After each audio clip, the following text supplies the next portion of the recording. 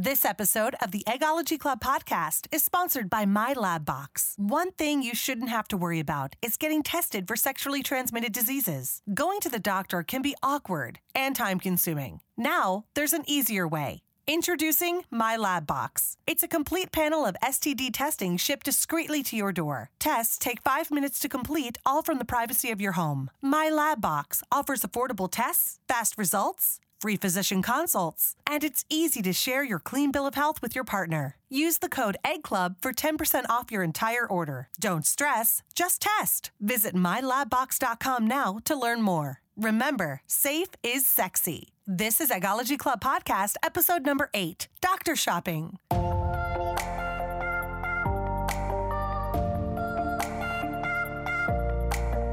Welcome to a new club, the Eggology Club. This podcast is redefining the modern-day journey to parenthood. Meet your co-hosts and new BFFs, Raydell, Valerie, and Kara. We're sharing our unfiltered real-life stories, and we hope you join the conversation too. Follow us at eggologyclub.com. Hey everyone, episode 8, let's do this. Yay! Eggology Club Podcast, episode 8. Episode 8. Wow. Can you believe it? The topic we're going to cover today, I'm Valerie, your host. I'm Kegber. And I'm Raydell. Is how to pick your fertility clinic. What key questions to ask your doctors. Mm-hmm. And how to go about actually taking the steps to do this journey. Mm-hmm. The clinic is huge. You want to be so comfortable. I mean, it's such an intimate experience, so I'm excited that we really talk about this. Yeah, we're going to dive in. So for me, one of the drivers, I got referred to one of the doctors that worked at the fertility center I went to. So that was a main point of reference, was a referral to a certain doctor. Mm-hmm. And then not only did I look up reviews on that doctor, on their website, RateMDs, a few others, I also compared the statistics. How many wins were they having? How many live births were they having? From appointment 1 all the way through, I felt really good. So it was a very easy decision for me. What was your vibe for the doctor when you met them? Was it a female or a male? Did you have a preference? I usually only go female doctor. This one, I didn't have a preference. I just wanted to be with the best.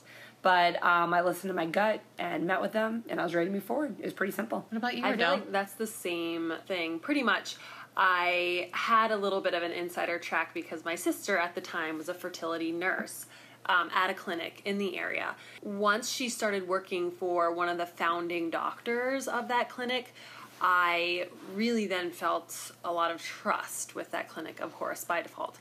If she was going to be my nurse and he could be my doctor, like you, I only prefer female doctors, OBGYN. Like with your OBGYN? Annual appointments. But at that point, I didn't care as long as I felt like they were the leading expert in the field. So with that, I went with them. I do think that if I didn't know my sister there, I didn't love the vibe of the clinic. Like when I was going through it, I felt like it was a little bit of distance, and I didn't connect with the staff as much when I was going through it on a daily basis because you're there so often. So looking back, I'm not sure I would have chosen that clinic. Like again? Mm-hmm, because it didn't have, my background is hospitality, and I evaluate places by their customer service and how they're talking with their audience. Even the emails they still send me, I think they're not considering their audience. And it feels very transactional, and that's what it felt like going through the process. For me, that's a big deal, but obviously my sister trumped that. That was my biggest priority. But I think someone should definitely listen to, what they want their experience to be, maybe journal about it or think about it in advance, and then go find that clinic that matches their priorities. That makes sense. What about you, Valerie? Well, working in the space gave me kind of a different perspective. I saw these doctors in the OR and heard some of the things that they said. Like, for example, I'm not trying to dog clinics or dog doctors. It just is something I've observed being a medical sales rep that, like, for example, a doctor would say, well, what happens in this OR is like Vegas. It stays here. And would comment like on it's different stuff, like whether they were shaved or not, or whether they had lots of pubic hair. And I just felt like that was a disrespect for women in general. And so got a very opinionated view on particular medical professionals that I would want to go to or wouldn't want to go to, just based on their character. Like, we were having a discussion, I think it was yesterday when we saw each other for the first time this week, about how this is a very ego-driven market, because it is so small and there's only so many educated level professionals and everyone's trying to make a name for themselves, and fertility is only a 30, 40-year-old industry. So a lot has transpired in that 40 years, less than 40 years, and I think that there hasn't been enough time for there to be real, true competition.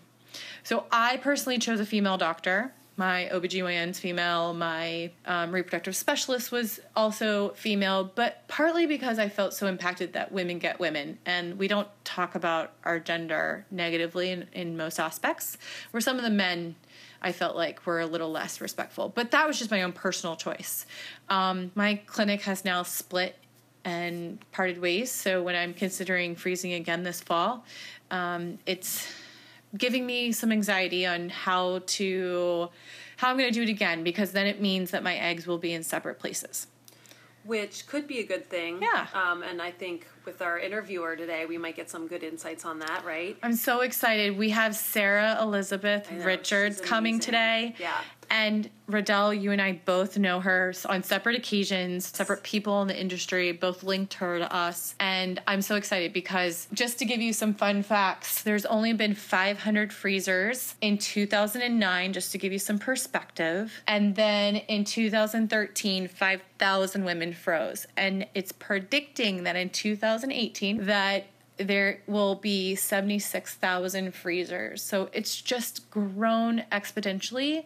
I think as women see this as a viable option, it's changing our perspectives and the stigma is going away. Future is female. Goes back to that. That's right. And why don't we take a break for our sponsors? Future Family is a new concierge service and fertility financing company that can help you afford treatments with packages as low as $75 a month. Plans cover clinic fees, medications, storage, and a nurse concierge. Use offer code EGGCLUB to access exclusive discounts for Eggology Club listeners and visit futurefamily.com today. Your future will thank you. Okay, we're back. We're really excited for the guests, and I think we might have some good insights too on how to pick a clinic. Right? Yeah, so let's cover that. It's definitely a process. Mm-hmm. I know that I'm seeing right now, if you're interested in certain clinics, check out if they put on free webinars, because you may be able to connect egg with a parties. Doctor. Mm-hmm. They also have networking events. Exactly. Where you can meet doctors on site. Mm-hmm. Right. So I definitely think all of those items should be free. Don't pay for, attending any of those parties or events, either online or in person. Also, too, I found that when I went to those parties, I met other women that were freezing that I could network with, and we could freeze around the same time as like a support group, maybe help each other get the sugar shot, things of that nature. So that's something to think about too. It's not only, you get to meet great doctors at these events and they're free. It's like getting a free consultation. Some doctors offer free consultations, some don't. So just be aware that when you do book the appointment, there might be a consultation fee. But you should ask if you can get that waived, or if they would give you a complimentary one if you ended up doing egg freezing, if that could be taken off your bill. Great suggestions. And I love about bringing up the fact about like a support system and other people. That's huge, right? And those people that you network with, maybe they know about a doctor that they've heard great results from. So you never know what type of information you'll learn from these folks at the events. I think also, too, you should probably ask your clinic, like, how many egg freezers come through their practice versus IVF. There are some clinics that only do the first half, like egg freezing, and don't do the end half of unthawing your eggs after you freeze.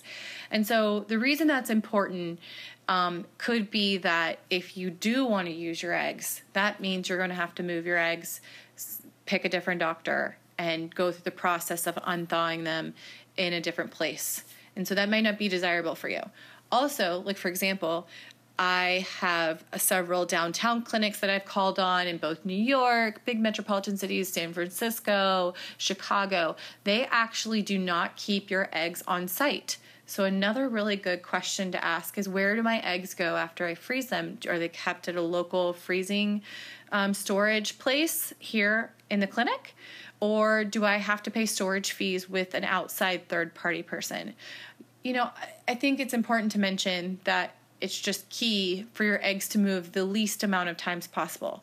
So if you are 35, for example, and you think that you want to be a mom by 40, having them on site could be very desirable versus them going to a third-party place, because some of those third-party places are in very lab-friendly states, such as New Jersey, Minnesota, Arizona, and that could be really far from where you live. Mm-hmm. And could possibly cause a medical error or risk that you don't want to risk if possible. So, kind of gauging how your clinic does not just the egg freezing process and their success rates of freezing, but where do your eggs go afterwards? I also think once you find a clinic that you're comfortable with and you find a doctor there, you want to ask about the process. Will you see that doctor every time you go? Most likely not. I knew that when you go every day there for a good 8 to 10 days or so, so you'll be seeing different people at the clinic, but you probably want that doctor to do your retrieval. So make sure, they don't have any upcoming vacations, and that, the retrieval day will depend on many factors, but you want to make sure that they're in the area, as I'm sure many people have busy schedules, and it's never an absolute guarantee, but if that's the doctor you want, I definitely think we should make sure you have them. You should ask your doctor, based on my age, how many eggs should I expect to collect? I know, Kara, you had a program, for example, at your clinic that told you how many you should try to collect, right? Ideally, you want to have around 15 eggs frozen, because they're finding for every 5 they unthaw, make an embryo and do genetic testing, 1 to 2 make it for in vitro. So ideally, you want to have 15 eggs frozen. When you get your baseline testing done, your AMH, all that kind of stuff, you look at your ovaries, they're going to tell you kind of just general, here how many follicles are seeing, this is what we estimating think's going to be, you're freezing at an opportune time, you don't have to do this yet, you can come back in a year or two. It's not dire right now. My center had one package, which we'll get into at a different time when we're talking about the financing and the money part, where you can do a couple of rounds for a flat fee. That's nice. I like some of these new programs that are starting to happen. And I think, when we talk to Sarah Elizabeth Richards, we're really going to see the differences from when she froze 10 years ago in 2006 to what we're seeing today in 2017. So it's neat to watch this industry progress. I think I would like to say, there is a 2 to 12% chance that each egg you freeze could turn into a healthy baby and a live birth. So the number, there's a scale that they've now collected, and it's kind of like a chart based on your age. This is how many you need to freeze. 15 is a great number. I think that that's a really nice number to shoot for. My clinic told me 12 would be good to shoot for, but that's also going on the statistics of 2 to 12% per egg would turn into a live birth. Ideally, it is a numbers game. You want as many chances out there should you need them. 100%. Don't be discouraged if you don't have a lot of eggs frozen or not a lot of embryos frozen. It is a numbers game. You want as many tries as possible, absolutely, but it only takes one. And if you only have a few shots or one shot, it doesn't mean you're counted out. I think we should also touch on maybe some good resources and websites that talk about egg freezing and clinics that are out there. For example, there's the SART data to look up your exact clinic that you choose. So that's SART, stands for Society of Assisted Reproductive Technology, and but it's about the reproductive technology in medicine. And so that's a really good one that's easy. You can find your state, you can find your city, you can dial it down to your clinic. And that way you can look at your data. Just keep in mind that if you look at donor eggs, for example, normally those women are in their 20s. And so that data is going to be much different than the data for different ages.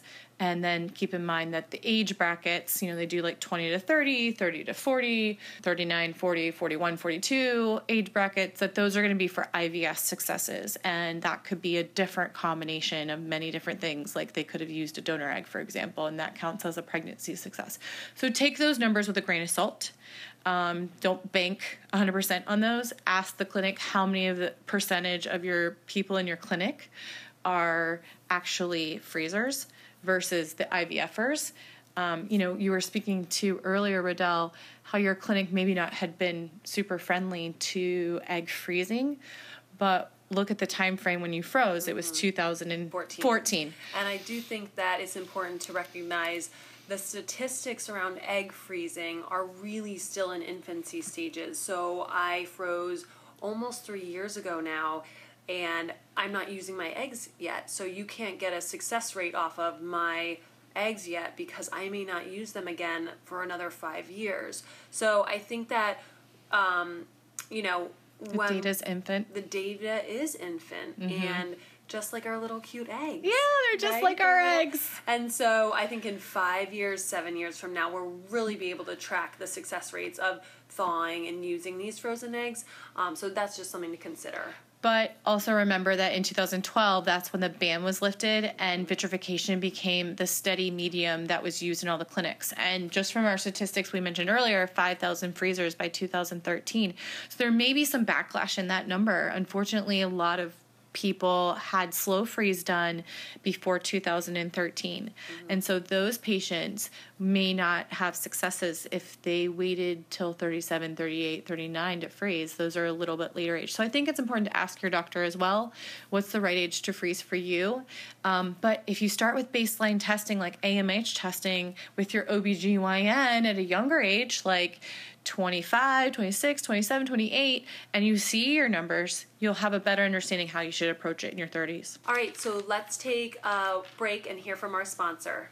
You work hard to be healthy. You eat right, exercise, and you've even tried natural deodorant. But have you ever thought about what's in your feminine protection? Cherish pads help keep you protected in more ways than one. They not only deliver 8 layers of protection to keep you fresh and dry, they also offer an innovative negative ion strip that is proven to reduce pain and inflammation. 100% natural, 100% confident. Learn more at InspireNetwork.com. That's NSPIRE network.com. All right, and we're back. Let's tell our audience a little bit about Sarah Elizabeth Richards. So she has been in the industry for quite some time, right? Yeah, Sarah Elizabeth Richards is a book author of Motherhood Rescheduled, and she is a journalist working for the New York Times. She's been with Marie Claire. She writes for them, The Atlantic, Huffington Post, NPR, Today Show, and many more. Yeah, when I first started doing my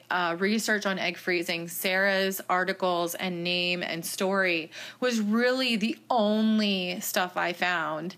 Sarah was in almost in every article, almost every video. So Sarah's pretty big time. I mean, she's the earliest adopter I know that did egg freezing. Yeah, absolutely. I think she was like one of the first pioneers. And now she's taken the story a little bit further, and she is a relationship advice columnist for eHarmony. I love that. I know, isn't that She's amazing? now taken the egg freezing to advice for dating. And dating has changed so much, so I'm sure she has an array of wisdom to share with us. So let's get to it. Yeah. Welcome, Sarah Elizabeth Richards. How are you doing today? Hi, ladies. How are you? Thanks for being on the show. We're so excited to talk to you. We thought it would be helpful if you tell us and our audience a little bit about yourself. Sure. About my egg freezing story. I was with somebody who didn't want to have kids and, didn't want to have them on my own at that point. And so, I was doing oh gosh, what am I going to do? And then I learned about egg freezing. It was like one of the situations I wasn't really ready to break up with the person, but I wasn't ready to move forward with being a mom either. So yeah, egg freezing kind of had just become more available. This was about like 2006. I had a girlfriend who told me about it. When we were talking over drinks one night, I asked my OBGYN, and she's like, oh yeah, I've totally heard it's gotten better. It's something you might consider. And so I was writing for Marie Claire magazine at the time, and I got an assignment to just investigate it and find out if it was really an option for women. And it was, so I decided to do it.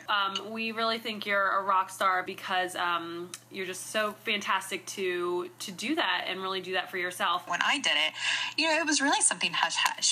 It's funny, the questions my friends would ask me, or people would ask, what wasn't about the procedure or, how I felt about it. It was always like, what are you going to tell your mom? What are you going to tell your friends? What are you going to tell, if you start dating somebody? And I was like, that's what you want to know? Like, it was just had so much stigma and secrecy about it when, it's such a great thing to do for yourself, and it's so much more accepted. And it's really, it's not just accepted, it's applauded now. It's kind of like a cool thing to do for yourself. If, you're smart and thinking about all your options, it's like, well, why wouldn't you do that? It's nice to see that shift that's happened in our culture. So can we dive a little bit more on your journey of choosing how you decided to egg freeze, what clinics you picked, how you went about doing that, what you did to find the doctors, and where you froze? Well, it's really a different landscape now than when I froze. I mean, there were some clinics offering it more. There were, a bunch that were just starting. And so, you didn't have 1,000 friends of a friends to ask. You didn't have women writing blogs like you guys. You didn't have doctor review sites. You didn't have a lot of people to ask about it. Or OBGYNs,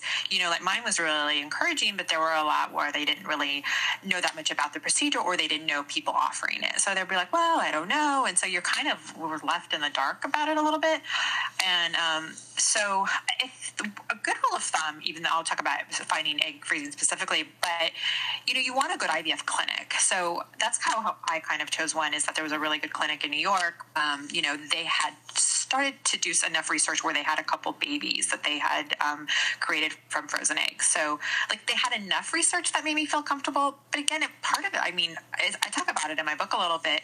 I didn't sit down and, talk to 10 people and make a chart and, weigh all these pros and cons. I was like, well, they're a really respected clinic. I probably can't go wrong. They've got a couple babies. But the thing is, if you go to a good IVF clinic, those people are going to be really good in terms of stimulating you to produce eggs, because they do it for IVF patients.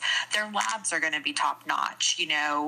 They're all the egg freezing is just one part of the huge, extensive, ballet that is IVF. So it's like, if they're going to get the egg freezing part right, they're probably going to get the rest of the part right. So that's just something to really think about. Find a highly rated clinic, look at reviews.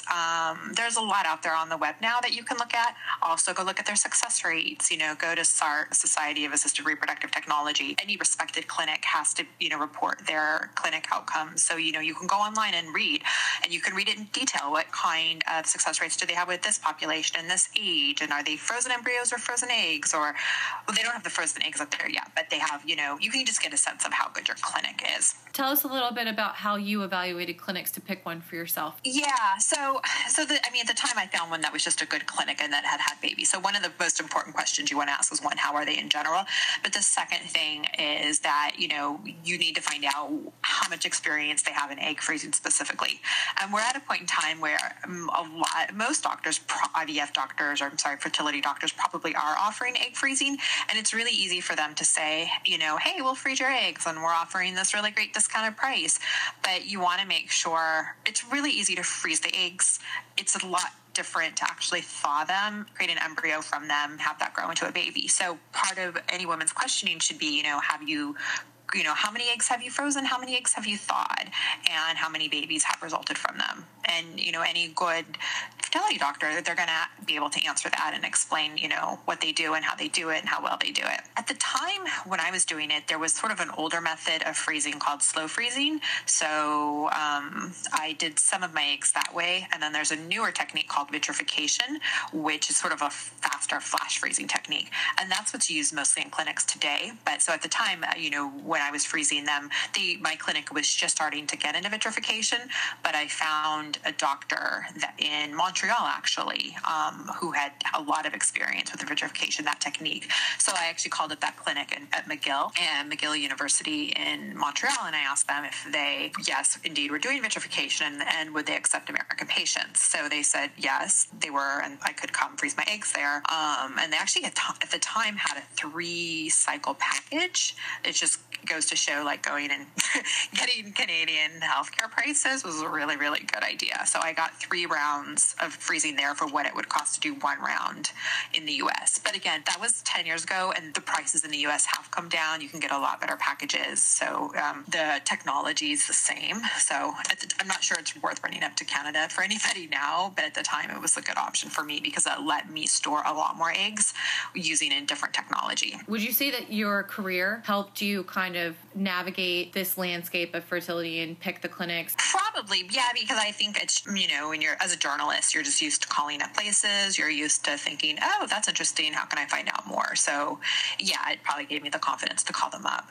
It wasn't easy, though, because when you freeze your eggs, you have to get about 10, you've got a lot of doctor's visits, you've got a lot of preliminary tests, you've got your 10 days of hormone shots, it's a long process. So what ended up happening is that I had to find a doctor in New York who would do my ultrasound and my blood test in New York, send those results up to Montreal, and then I had to figure out, well, when are the eggs going to be ready to harvest? And so, you have to fly up or drive up, and you've got to time it. You're getting hotels, and, one time I flew and then the retrieval was off, and then the airline wouldn't wouldn't change my flight. And so it was not that easy. And then you had the other issue of I had to ask an OBGYN to translate a prescription and or driving all around trying to get an extra dose of hormones one afternoon. So it's possible, but it wasn't easy. That is quite an adventure, I think. And from what we're hearing and from what you're seeing, especially in countries that have banned this, I think a lot of women are doing that too now. So yeah, in China and Singapore, they actually don't allow egg freezing. So they're having to come to the States or different countries. Can the eggs cross the border technically, or if you wanted to use those eggs, would you have to go there? I actually haven't. I assumed I would use my eggs here first. I assume I would just go there to do it because it's easier. Obviously, they would ship them for me if I asked. They've been doing it longer than we have. They have top-notch facilities, and so it's one of those things. I think the general rule of thumb is that you don't want to move the eggs if you don't have to. And it's, again, they're a really top-notch IVF clinic, so they're safe there. It's fun. You get to go up. I go get I have a favorite restaurant. I get foie gras, and it's a little trip, and it's Memory fun. Lane. I have my favorite shops. Oh my gosh, you make a holiday out of it. You do, yeah. So it's not the worst thing in the world, right? Does it ever bother you having eggs in a different location than where you're at, because you now left New York and went to California? Oh yeah, I did. No, actually, in some ways, it's more reassuring. I know you don't want to be paranoid and think oh my God, what could happen to my eggs? But they're technically in 3 different places. So, when the big hurricane happened in New York, there actually was a time where they had to go to an emergency generator at NYU.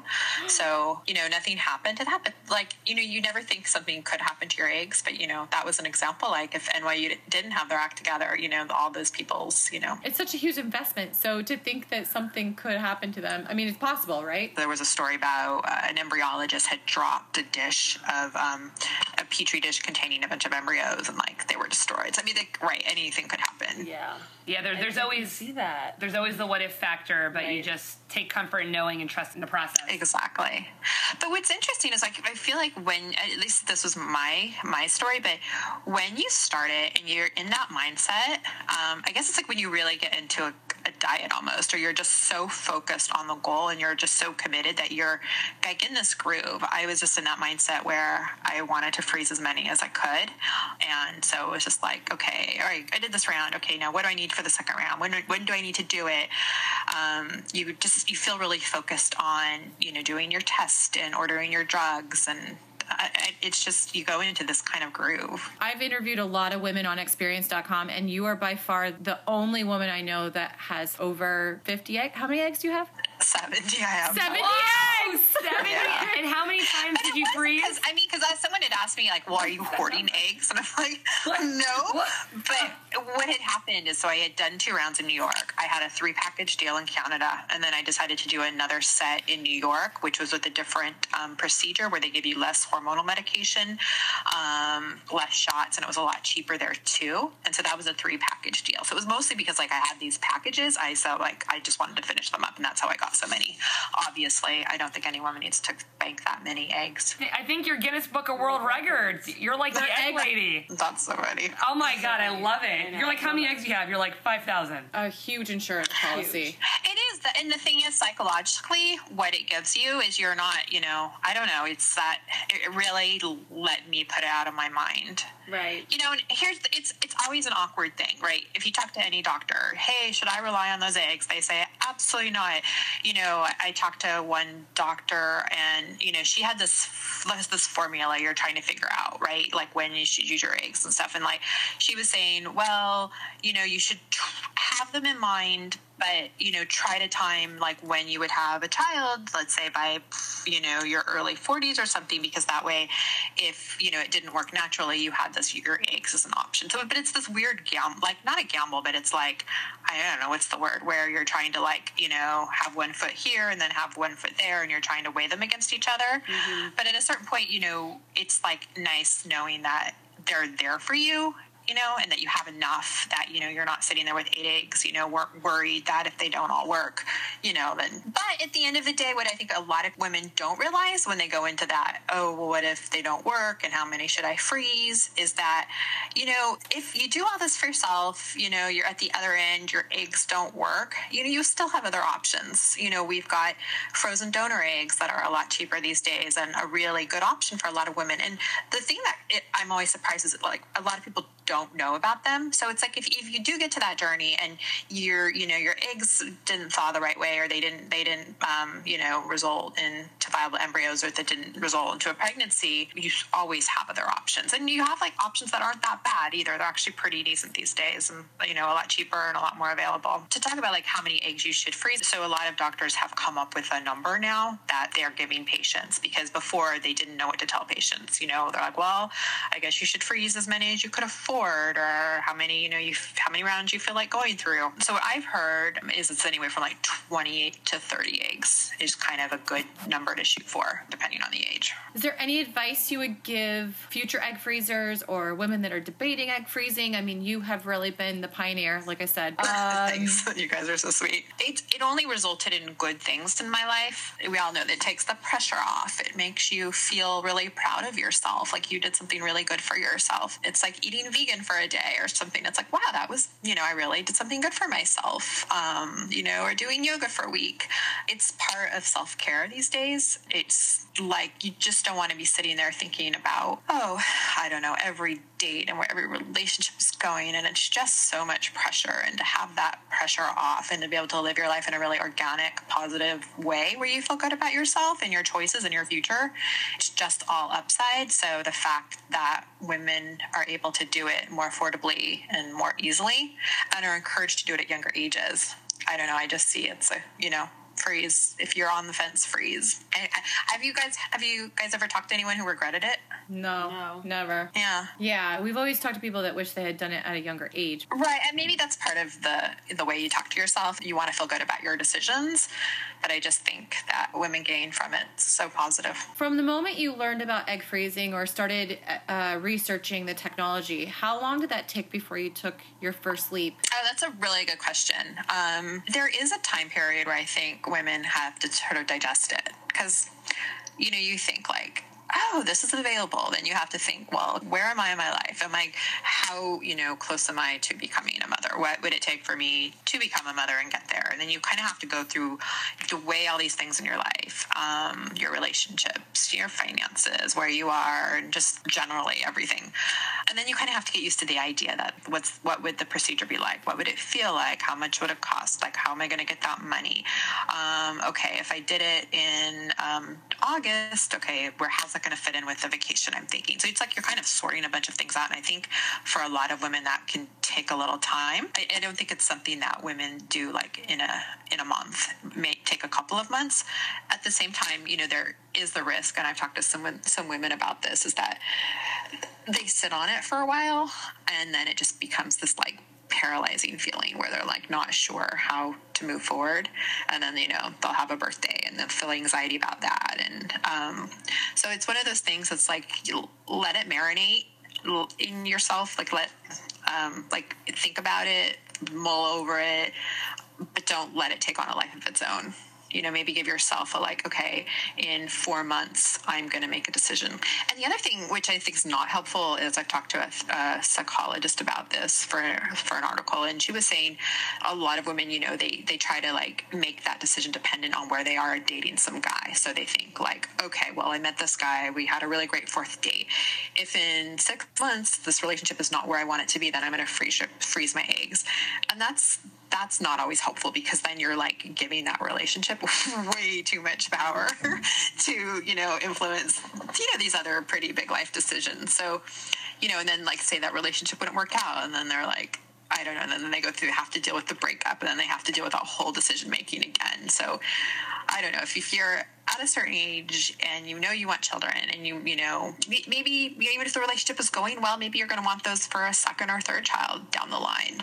Make the decision independent of where you are in a relationship. All right, Sarah, thank you so much for your time. We loved hearing your Thanks so much for having me on, and thanks for all the work you guys are doing in spreading the good word. It's nice to see this new generation, Thank you. Wow, what a fun interview with Sarah. Oh my gosh, love her. What was your biggest takeaway from her interview? But I didn't realize 2006 was the year that she actually froze. That was a long time ago. Or how about how she froze 6 times, Kara? I mean, you can probably relate to doing it 3 times. She has 70 eggs on ice. She's Guinness Book of World Records holding, and her eggs are in a couple different locations. I like that. Different nationalities for different babies. Well, they're still her genetics, but it's fun to talk about. I was just worried about them. How do you cross the border? Because I've talked to a couple of egg freezers, for example, on experience.com, that they're American, but they froze in the UK, and then maybe they moved back, or vice versa. They froze in the States and then moved to the UK, for example. They said that there's this whole entire process with customs and trying to get your DNA back in the other place, that it's so much easier just to go back to the original location that you froze at. It makes sense. Yeah, and it then does. You have to build in all those travel costs and really plan that out. Yeah, so. That's a big commitment. Mm-hmm. I love how Sarah mentioned that's a little vacay, a little adventure. Yeah, she made it fun. Spots. I know. Very personalized for her. I just really like how Sarah has been so open about her story, because she really is the first one to come forward. And maybe it was because of her journalism and press and her job that made her more open and willing to talk to press and media, or the story that they were looking for. She was an easy one to go after because she was already public. But it's really brave of her, because 10 years ago, I can imagine the stigma, she talked about, that she's got the questions of when you're going, instead of how did you freeze your eggs and what's involved in freezing your eggs, you got how, oh my gosh, when are you going to tell your parents, or when are you going to tell the guy you're dating, or the stigma just seems so weird. Yeah. It's changed a lot. It has changed a lot. I think there's a little bit more to go, but we've come a really long way. Yeah. And hopefully our podcast will start the conversation in a broader way. What do you think, Kara? I agree. I mean, it all starts finding your fertility center, taking the journey, choosing the right team to go with you, and Godspeed on, getting a good amount to move forward. Give us a call, 978-EGG-CLUB. That's 978-344-2582. Drop us an email, eggologyclub@gmail.com. Facebook, Twitter, Instagram for Eggology Club, at Eggology Club. Please subscribe to our podcast. Tell a friend. And give us a review on iTunes, especially, because it helps us in the ranking, and then more women can just stumble upon our podcast if they're searching for something like this. So thank you, and leave a review. Yeah. And I think our key takeaway for even this week's episode is just be your own advocate. Ask questions. Don't be afraid to see what is possible. You miss every shot you don't take. That's right. And just listen to your gut overall. If you find your friends are going with one center, you didn't feel good about it, go with the one you felt good about. Listen to your gut at the end of the day. And I think everybody has an opinion, right? At some point, you have to tune out everybody else's opinion and go with your gut. Everybody I've talked to in my journey of egg freezing, it's only brought good things. Like Sarah said that too. Even going public and coming out and erasing the stigma, it's only brought good things for her. And don't feel like you have to know your entire plan of how it's going to play out. Maybe this is just the first piece of the puzzle. You don't have to have baby names like Kara already has, or, knowing what sex. Carly and Tyler. Twins, too. So cute. You don't already have to have that entire plan played out, But you also can. But you also can. Like Riddell, you are very much a planner. You like this whole planning situation. but well, there weren't that many blogs at the time, but I didn't look around at all. I didn't look to the left or the right. I thought that was great. I didn't tell my parents. It was my sister and I, and then a few close friends, and that was it. Because I did get, once I started talking about it, I did get... Everyone's opinion? Yeah, and some weren't great, so I'm really glad that I protected it until I made the decision. And that being said, if the first meeting you meet, the first fertility center you meet with, you feel good about, you like the numbers, go with them. Don't feel like you are required to look at 3 or 5 different places. That's a good point. Because then you're just going to be looking at all the info, and then you're going to forget what feels good because you're just, let me look at everything out there. Analysis paralysis. Correct. That's right. Correct. You really do become like paralyzed. Yeah. You know, the Spanx founder, Sarah. Yeah, I love her. She talked about when she started her startup company, how she didn't tell anybody and how ideas are the most vulnerable in the infancy stage. That's right. And so egg freezing is kind of like the infancy stage, is pre-infancy essentially, you know. Pun intended. Yeah, no kidding.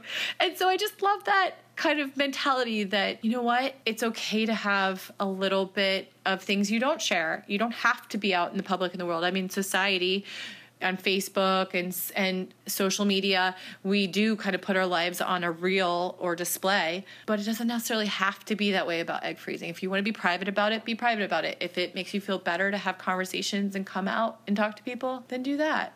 But whatever's right for you.